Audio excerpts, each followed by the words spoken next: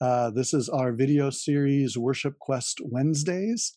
And Walt Hera and Dr. Jim Altizer have joined us today for our discussion on creating flow in a worship service. Let me introduce both of them to you. Walt Hera is a singer, songwriter, arranger, producer, and worship leader. He is a graduate of the USC School of Music and Fuller Theological Seminary. He's produced more than 1,000 songs for the Haven of Rest radio ministry, and more than 50 of his songs have been recorded by Maranatha Music, Integrity Music, the Brooklyn Tabernacle Choir, David Phelps, Glenn Campbell, and many more. He currently attends and serves at Grace Evangelical Free Church in La Mirada, California. He has been married to his beautiful bride for 50 years. Congratulations. He has 3 kids and 5, almost 6 as of next week, grandchildren. I had the honor of serving with Walt at Grace EV Free a number of years ago, and was really blessed to really be mentored by just even watching the way he put together a worship service, and then worked to implement that with the teams and the elders at the church. Thanks, Walt, for being here. Yeah, absolutely. Thanks for having me. Yeah. Jim Altizer has served as a minister of music and director of worship for more than 20 years in 3 churches. He holds a Doctor of Worship Studies from the Institute for Worship Studies and works at Oaks Christian School in Southern California. He has been married to his beautiful bride for just shy of 40 years, has 4 kids and 6 grandchildren. Jim, I first met him, he was one of my professors at Azusa Pacific Seminary, and since then has really become a mentor to me in the field of worship and ministry, and it's just been a real blessing to have him as a friend and mentor. So thank you, Jim, for being here. Yeah, it's an honor. Yeah. So I once had a worship leader tell me that they preferred to select songs for the worship service randomly, with a variety of themes and topics. And his reasoning was because he said the congregation comes to church from all different places, and just maybe one of those songs would meet them where they are. Now, I come to planning and preparing a worship service from a completely different perspective, with the philosophy that although the congregation is coming from a lot of different places, whether it's culturally, ethnically, even just situationally, right? Coming on Sunday morning, they're coming from a lot of different places of emotions and family situations and whatever. But I believe the idea of coming together as a congregation is to bring unity within that diversity, to proclaim the truth of who God is and what he has done for us throughout history as well as today, and to allow the congregation to respond to that truth in a variety of ways, whether it's song or prayer or scripture or whatever. Why do you think that creating a thematic flow in the worship service is worthwhile and effective? I love talking about this. When you were, I think I might have attended that church a couple of times with the one that you were describing. That is fairly common. It's sort of democratic, and in that sense is generous. But it struck me that perhaps a pastor preaching might make his first point from Revelation. For some people, like the prophetic, look at the apocalyptic, and perhaps somebody just loves the gospel, so maybe his second point would be there, and you can't skip the Old Testament, so maybe his third point would be there, and you kind of cover multiple bases. I mean, no one would think that a pastor should do that. Right. It sort of doesn't make any sense musically either. Mhm. One of the leading verses for me that has helped me to shape worship leading has been 1 Corinthians 14. I didn't look the verse up. Sorry, it's in there, but it says, I will sing with my mind and I will sing with my heart. and so that the mind has to be engaged as we're singing. Paul also says there, "I will pray with my mind, and I will pray with my heart." Um, and what does it mean to engage the mind? Well, I think certainly to think about what we're singing, and it's hard to do that all of the time when you're singing lyrics. I don't care what the lyric is. Uh, so many times I've sung an entire song and I actually didn't actually think about it; just rolled off, and I kind of do a my bad to God and Right. hope for another song where I can do better. But I love scripture, so I love letting scripture sort of inform the mind. I really believe that as Hebrews 4 says, the Word of God is active and alive, and it penetrates to dividing soul and spirit, joints and marrow, and judges the thoughts and attitudes of the heart. So Scripture then becomes a very key uh, tool in worship. Also, all Scripture is God breathed and is useful for teaching, rebuking, correcting, and training. So it is a beautiful vehicle to come alongside songs. So that's why I'm really trying to kind of put the two together. Now, when it comes to thematic, um, I decided, well, I have to lead worship this Sunday, so I actually kind of prepared most of the set this morning. Um, we're scaled down out in our worship because we're outside. The service is shorter by 15 or 20 minutes, and so we have fewer songs. But I'm actually going to uh, invite the folks this Sunday to look at the way in which God plans out the future. So we're starting the book of Luke, and Kenny Clark is preaching from Elizabeth and Zechariah this Sunday, and I was thinking about how suddenly the plan of God just explodes. And so I think that the whole worship set needs to look at the way God is moving history and forming history and shaping history. And so, I suppose you could do that in one song and then go on to another topic if you wanted to, but why not hit it from several ways? So the first song that I'm going to use is, we haven't sung it in a while, is Everlasting God, because it has the phrase that God doesn't sleep or go weary or get distracted. And as long as we wait on him and worship him, our strength is replenished and our hope is reawakened. So that's a great way to look at the difference God makes in our lives, because he's an everlasting God. And then I'll come at that again by just saying that Luke is helping us to see the plan of God come alive for us. And then we're going to sing King of Kings, because King of Kings, and I just kind of, I knew about it. I didn't sing it for Easter. I probably should have, but I had forgotten about it. And so I decided, Kenny asked me to lead this week, and I thought, well, I'm going to pull it out, because when I was looking at the comments on the Hillsong performance of it, I think the comment stream, somebody said the gospel in 4.5 minutes, right? And I looked at the lyrics and I go, it's beautifully done, including where it ends with, and the Church of Christ was born, and then the Spirit lit the flame, and it goes on into the church's birth, which of course Luke goes into the book of Acts. So now this gospel truth of old shall not kneel, shall not faint, and so you get this picture of the church advancing, and so then we're going to sing "O Church Arise," right? Nice. So it's sort of like a boom, boom, boom, I hope.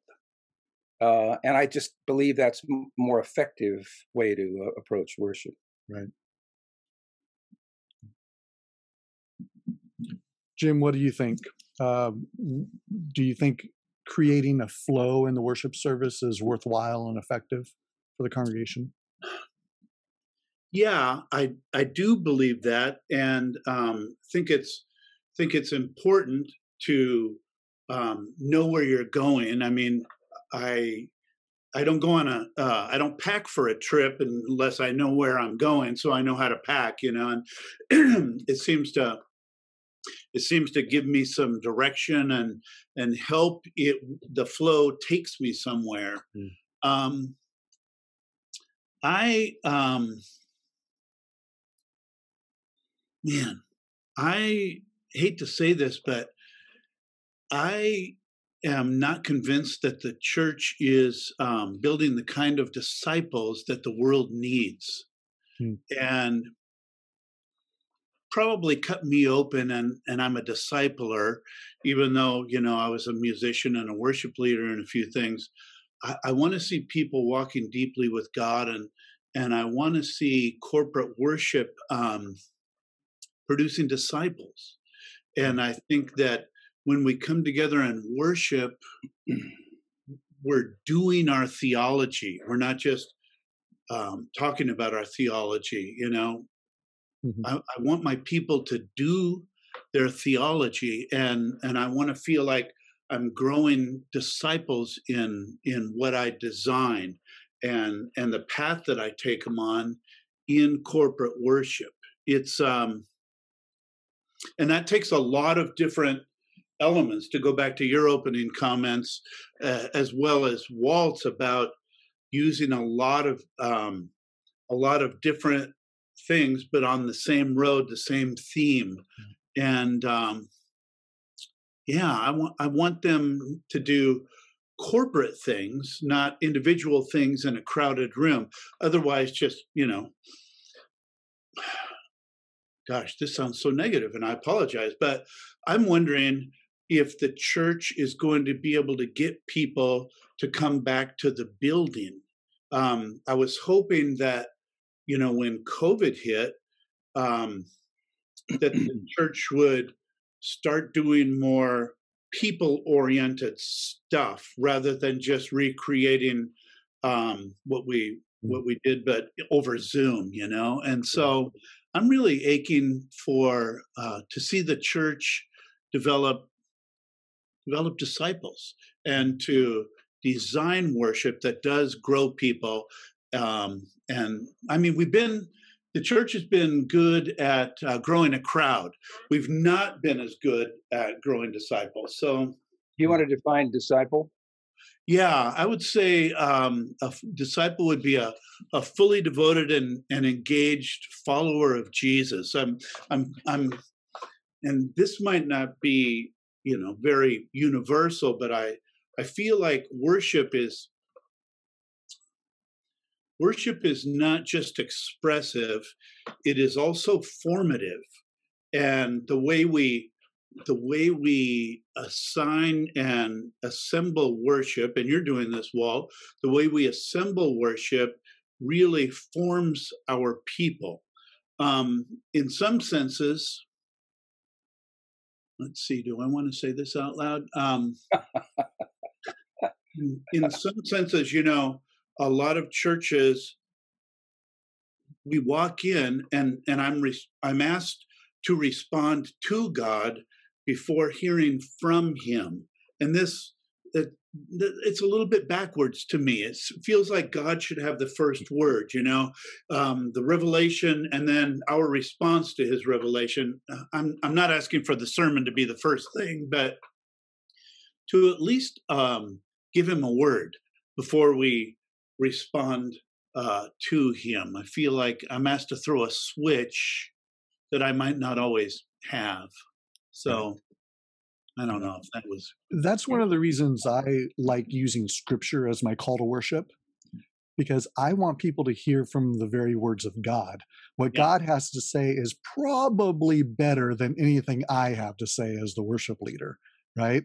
So I would love for them to hear God's word right at the beginning. And I'm not talking just, a quick one verse, although that could be appropriate, maybe a little bit more than, hey, congregation, this is the day the Lord has made. Let us rejoice and be glad in it. Bam, we're into the first song responding to God. But where's some of the meat of scripture that we can help unpack for our congregation? Yeah. No, it's good, Stephen. I do sometimes use underscoring for scripture, to just because I do obviously think that music awakens the heart. That's what Paul was saying in 1 Corinthians 14, that there's something about music that transcends. But I'm going to use, I think, this was a rough sketch of Sunday, but because people, I can't remember in my life looking at the news events that are going on and the changes that are taking place every day that are like, how could, that's constantly I'm just dumbfounded. And it's happening so fast, to remind them that God is in charge, he's in control, so that the verse, the Lord foils the plans of the nations. This is Psalm 33. He thwarts the purposes of the people, but the plans of the Lord stand firm forever, the purposes of his heart through all generations. I mean, I would like to be told that at the beginning of a service. Right? It's going to be okay. I guess that's the scripture's way of saying that. So you're kind of hearing from God in that way.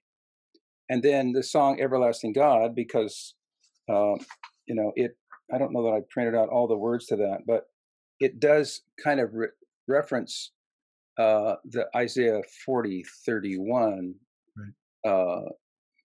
That those who wait on the Lord will. So it reminds you that in God's presence with his people, I'm going to be changed in some way. I'm going to receive hope. And I think the song itself can pull you into that, that expectation. That's what I'm hoping for. Well, so and I hope we're off. Yeah, I'm just hoping that will start us off, right, and get us attention. Go ahead, Brian. And I do love what you said about underscoring scripture with music. There is something about that music causes my mind and my heart to shake hands somehow, and somehow when there's music under scripture, it just seems to be like a guided missile that goes straight to my heart, but my brain intact. So I love that. Now, the other night, I went to the Maundy Thursday service at an Anglican church with my family, and it was intoned. What's the official word? Most of it was sung. Right? Yeah, intoned. So it had the musical element almost entirely throughout. There was a spoken, maybe a 10-minute sermon, maybe less. But it was so much text being sung and not melodic enough to carry, to pull me into it. You know what I mean? The girl actually was a good singer. She sang in tune and she did all that okay. But it kept coming at me without stopping. Like when they did the foot washing, I think she's sang continuous text where she wasn't revisiting anything for about 20 minutes. And so at some point, music isn't effective. If you have too much text, your brain just shuts off. Yeah. I guess that's why, work like that. yeah, right. And I think that's why we like a refrain. Yeah. Or something where we come back to something that's familiar and then go revisit, the second verse or whatever. So music isn't always the answer. No. But it definitely helps. What you said, not that we need to talk about the Anglican Church too much, but you said that you wish that it could be slightly differently in terms of the musical. I think before we were recording, I said I would love to go to a hip Anglican church, because what would that look like?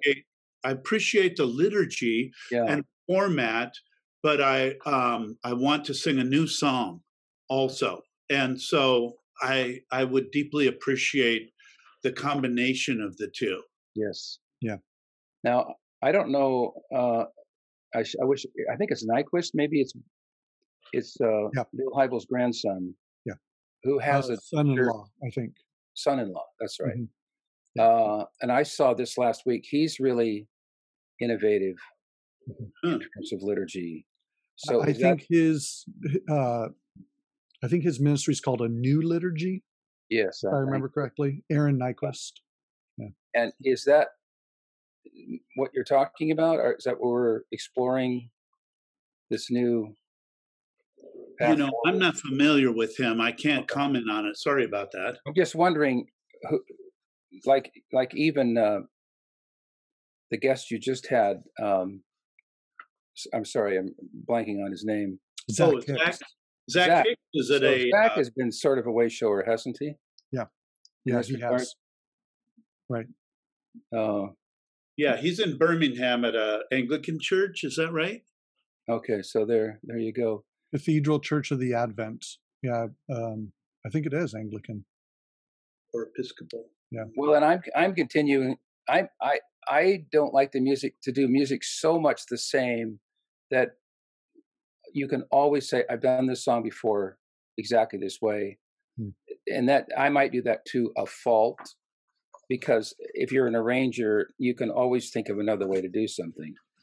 You know, this Sunday, I mean, partly because who was available and who wasn't, I'm having a really capable trombone player play. I'm going to have to write out the parts for him, which is fine. But it adds an element of surprise to songs that we've sung, right?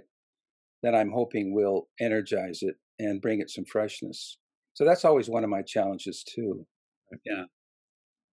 And I think a big part of what we're talking about is how do we have a balance or a connection between head and heart, right? Because we can have so much text and so much uh, depth of content Yeah. that we lose emotion in the heart. Yes. Or the other side of it, where there's so much feeling and emotion in our worship that we have some shallow theology. Yeah. So, what are some of the best practices of engaging both head and heart and having a good balance between Yeah. that? And I think both of you have done that pretty well with how you create your worship services, creating the flow in the worship service, Walt through your worship scripts, Jim through your roadmaps for worship. So, why don't you tell us a little bit about your approach in creating flow in the worship service? You know, Jim, could you start? I'm looking at my computer and going, it's not happy with the battery. So I'm Okay. just going to be right back when I plug it in, All because right, right. perfect. It's a deal.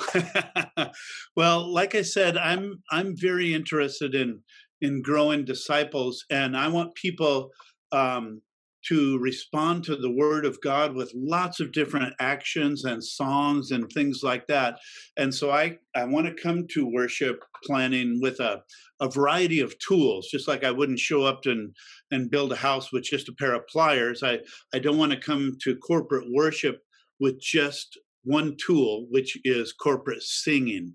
And so I want to know about all of the different things that my people can say and recite and pray, and the movements that they can do that are fully appropriate and symbolic, and the way that we can employ silence, and even the different ways that we can sing besides just getting the crowd involved. And so I want to use those, and roadmaps or frameworks really help me do that. I basically use three different kinds of roadmaps in planning corporate worship. One of them is just topical.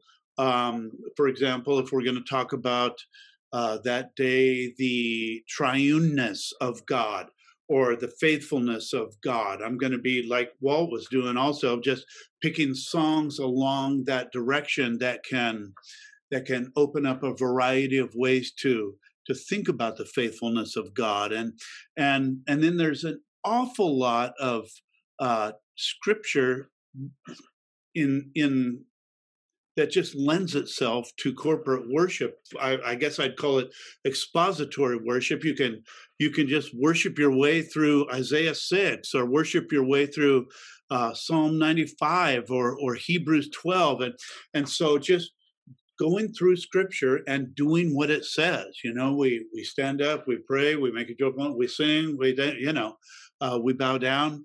So just trying to invite people to do their theology and not just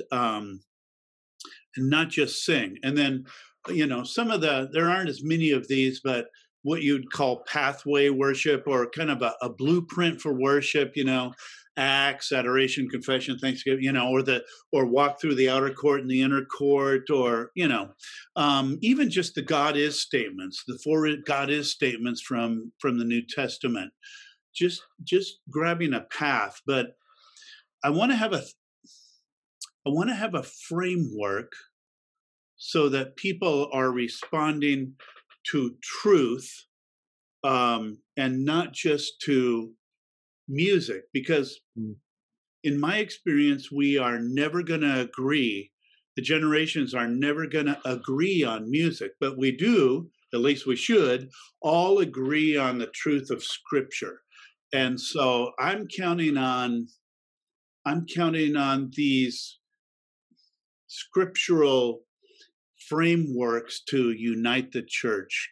I'm not a huge fan of generational worship. I want the blue-haired lady sitting next to the auto mechanic, sitting next to the punked out teenager, in worship. And it seems like the Word of God, is the great unifier. Yeah. You know what? Actually, let's see. Oh, here we go. Are these still available?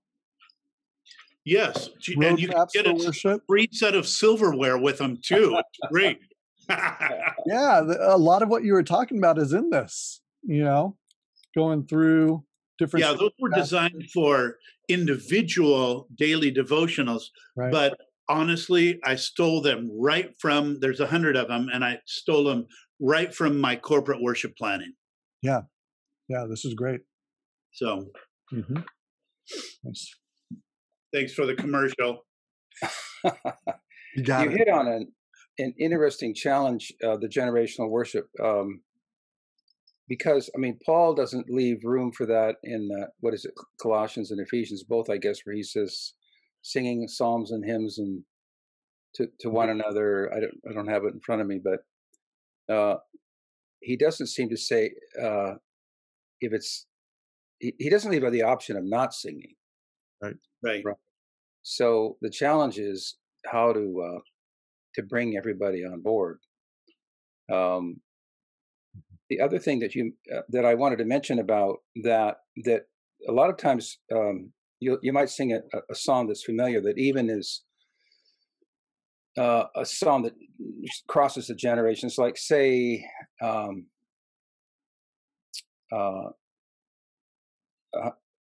"It Is Well With My Soul." Say it's so familiar that I think when I look back on my old worship scripts, I went too far in terms of information. So sometimes they were too much verbal prompting and not enough actual singing. But I would borrow because I've always read a lot of missionary biographies, and a story like with Adoniram Judson, or John Patton, who had to spend an entire night up in a tree where the headhunters were down below looking for him, and how he says that that night spent in the tree praying was one of the sweetest nights of his life. And the way, when you hear that first person recounting of that, and then you sing "It Is Well With My Soul," it like doubles the power of it. Right. So you can go too far, and I think sometimes I did go too far. But a great quote from somebody is really powerful. I even started one service with a slam dunk. It was a video of a slam dunk. I don't remember now how I started. I wanted to talk about the overture, I think, and I should have looked this up, but I think we played the overture to Oklahoma or something, part of it, and then I talked about. So what it does is it just jars people that, oh, this is, they come in autopilot, and they don't expect anything, and suddenly their eyes are wide open. You can go too far on that too. Um, but I guess I do guard against sameness. Yeah. That's big, and I think probably for the Anglican Church, that's probably the challenge that they have. Yeah, I would imagine so. Yeah. And Walt, in your worship scripts, you pretty much write out everything that's going to be said in Right. the service. And then you or the worship leader doesn't necessarily read word for word, Right. but you have the idea of what you want to communicate, which I think is pretty powerful, because then what that tells me is the leaders have actually thought through what they want to do in the service. The nice thing about that too is I could pass on almost any element to anybody up there, right? So we would assign, and then sometimes I would say to so and so, I'd love for you to pray your prayer coming out of this. There were people that I really trusted who knew the Spirit, but some of the really powerful times, in other words, for me to just take it all on myself was less effective.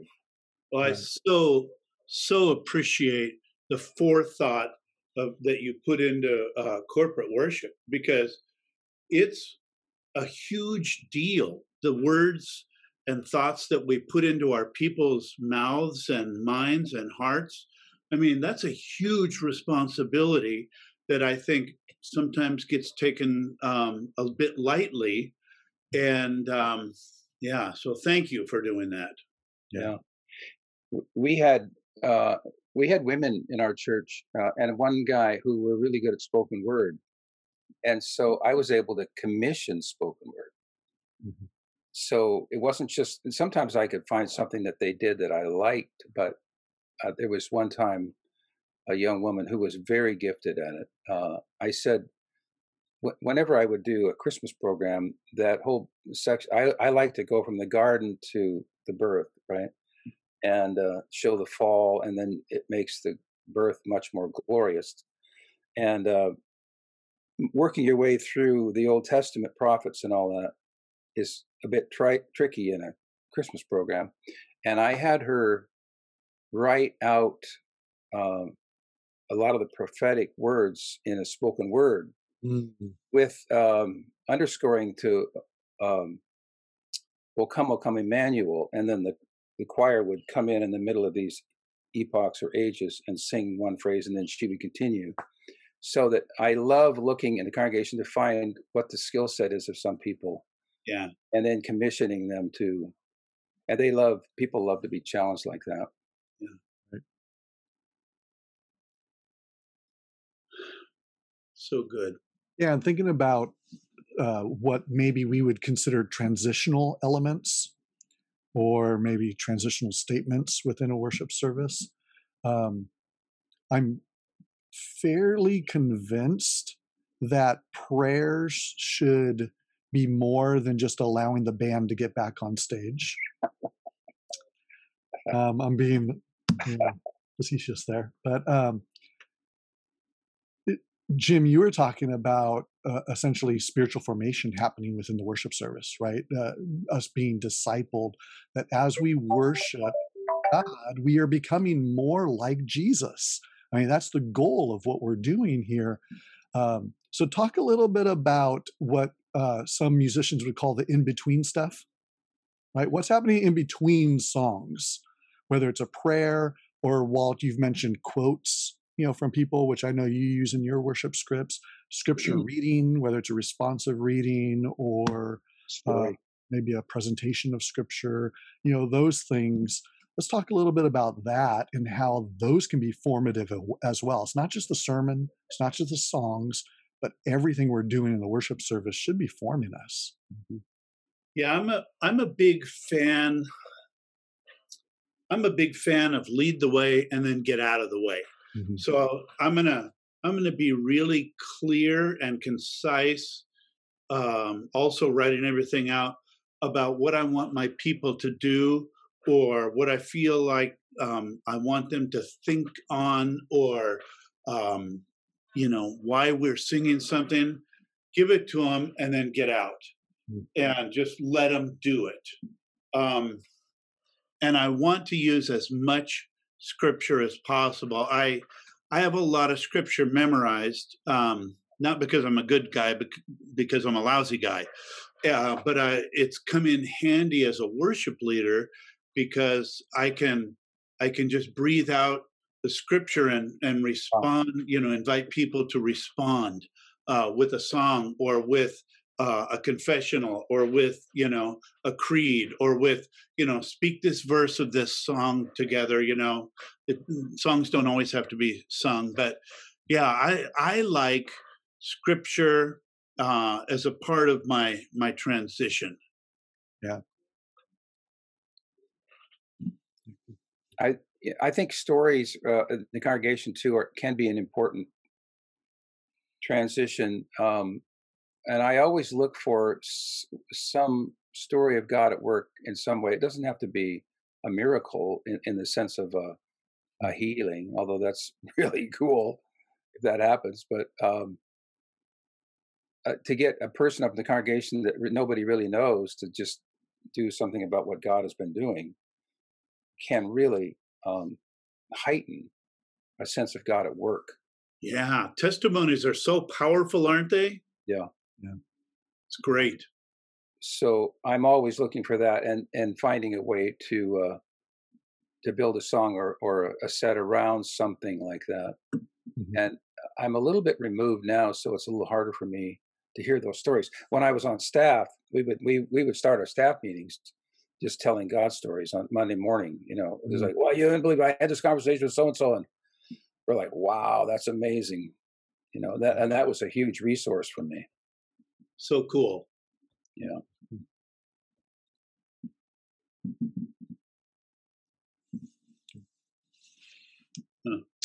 Yeah, and I think when you think through all of the elements of the worship service and consider them in the spiritual formative ways of, okay, the Holy Spirit can use this prayer to make people like Jesus. Yeah. The Holy Spirit can use this testimony or this song or whatever it is. When we start thinking in that way more, then I think we automatically begin to develop a flow within the worship service, right? Because we're being more intentional and trying to connect the dots. How can this song get to this song? What do I need to do? Do I just do a song transition? Or would a prayer work well here? Or should we read scripture? And thinking thematically and purposefully about everything we're doing. I think that's critical for us as leaders. And really, that's what we're being called to, right? To lead God's people. We talked in our a couple Worship Quest Wednesdays ago when we talked about the role of the worship leader with Bill Locke and Zach Hicks. We talked about the difference between being a lead worshiper or a worship leader, right? Both of them, there's some biblical precedent too, but the lead worshiper is more of a modeler of worship. But we have to remember that God has called us to actually lead the congregation. And that's going to begin during the week, Walt, like you're talking about. Here you are on a Wednesday, thinking about everything that you need to do for Sunday. And it's not just the songs, but the flow of the service. What are the other elements that are going to help people become more like Jesus because they're participating together in the congregation in worship? I attended the Assemblies of God Church for 7 years in the 80s, and the pastor was George Wood, who became the head of the denomination, and a magnificent man. I've been listening to his sermons. They're all posted. If any of you want to listen to his sermons, just do George Wood sermons, and it comes up. But I learned the value of spontaneity there. It was really, really helpful for me.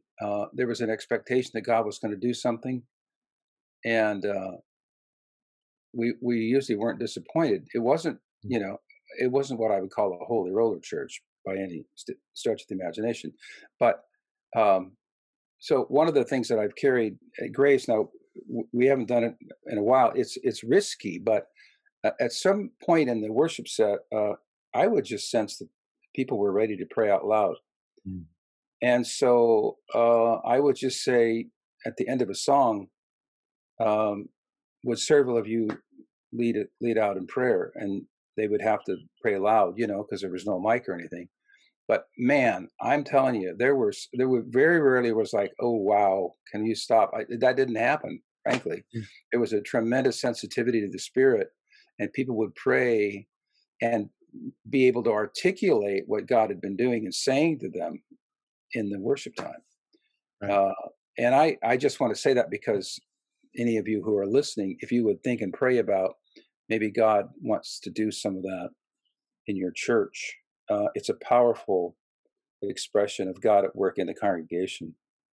Yeah, so good, Walt. And unleashing your people to do the work of worship rather than relying on the Yeah, people on the platform, I think is the absolute right priority. I'll often invite people to speak out the names of God yeah, or the titles of God mhm, or speak out a verse or a promise that you've been relying on.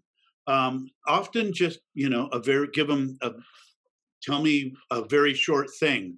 You are the shepherd, you are the door, you are the light, you are, yeah. things like that. But unleashing our people to do the work of worship, the work of theology, I think is a huge part of discipleship, and it gives them something to do during the week. Am I training my people how to worship during the week Yeah. too? So I Yeah. love that. Yeah. That's good. I think the loss of uh, public prayer Mm. in the church has been a big loss Mhm. because there's a certain element of just learning how to do it. There's a lot of intimidation and that I got to be brilliant. I've got to, I've been involved in a Tuesday morning prayer time at our church, and it kind of sprang out of COVID, and it's become about 15 of us that meet at 6:30 for 45 minutes. And there's a gentleman who comes from another church, and my goodness, he has a powerful way to pray. If this was of the flesh, it would be awful. You know what I Mm. mean? Because uh, nothing worse than a person posturing in prayer. But boy, he gives a lift, and I think by him praying in this small group, he's teaching the rest of us how to Mm. pray and articulate. Yeah. Sure. Without being intimidated. Well, I don't want to pray after him because the guy brings it. Mm. He's lifting the boat, and I'm grateful for that. And I think we're losing the midweek prayer meeting is pretty much going away, right?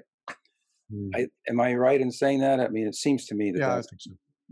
Mhm. um, that we're losing something in the church. So that when we ask people to pray out in public like that, like I mentioned in the service, there would be a tremendous fear, I think, about it because they're just not used to it, and they're not even sure how to pray in a context like that. So I do think we probably I'm not sure how to train people to pray. What would that look like? But the prayer element is huge. And we're a little afraid of messy, aren't we?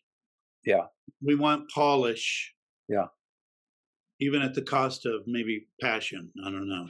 Yeah. Sure. yeah. Hmm. Well, I think as we near the end, let me throw out one more question to kind of I had 5 or 6 good jokes planned. What? that's the post show. All right. So we're near the end. So, how would you recommend for a worship leader to plan a worship service strategically and theologically? I mean, we could easily tell them, okay, buy Jim's book and copy that, or get on Walt's website and just copy and paste into his template of a script. But beyond that, if we weren't to say that, um, how would you encourage worship leaders to think as they begin planning worship services, even for this Sunday? Should I speak to that? Sure. Yeah, why don't you go for that, and then I'll clean up. Bring out one of those jokes you forgot. Yeah. So it's really important to have your own time with God, one-on-one, you and him, and it needs to be as consistent as possible. I was remarking to Sherry about this pastor, George Wood. So I listened to one of his sermons yesterday when I was walking, and I already recognized his voice because he must have just been fresh out of college. I mean, he sounded, I couldn't recognize him.